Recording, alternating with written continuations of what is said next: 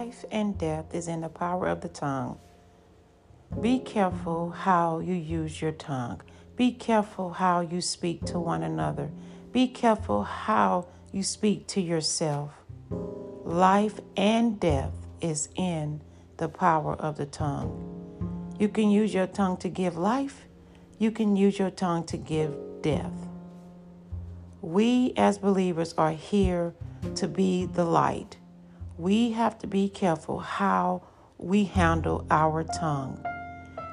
We have to be careful how we handle the ones that we love, even strangers. Be careful. A lot of times we get comfortable with the people that we're closest to, and we say things that can kill them.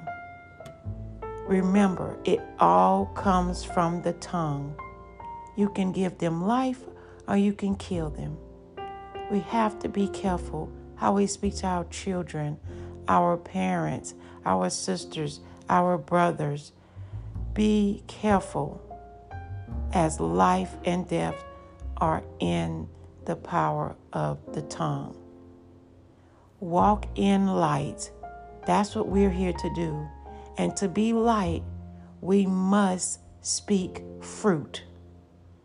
We must give people the benefit of the doubt to walk and live in the grace that's the free gift from God that is extended to you and me.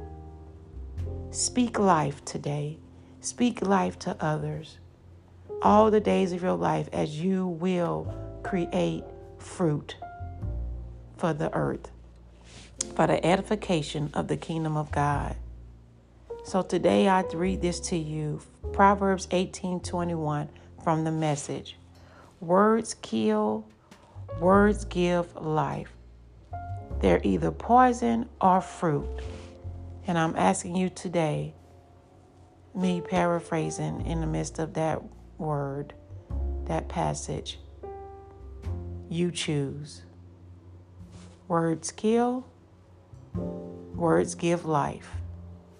They're either poison or they're fruit.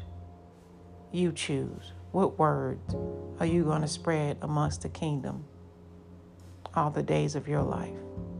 I love you all. I bless you all. And I thank you for listening to By His Grace to Life.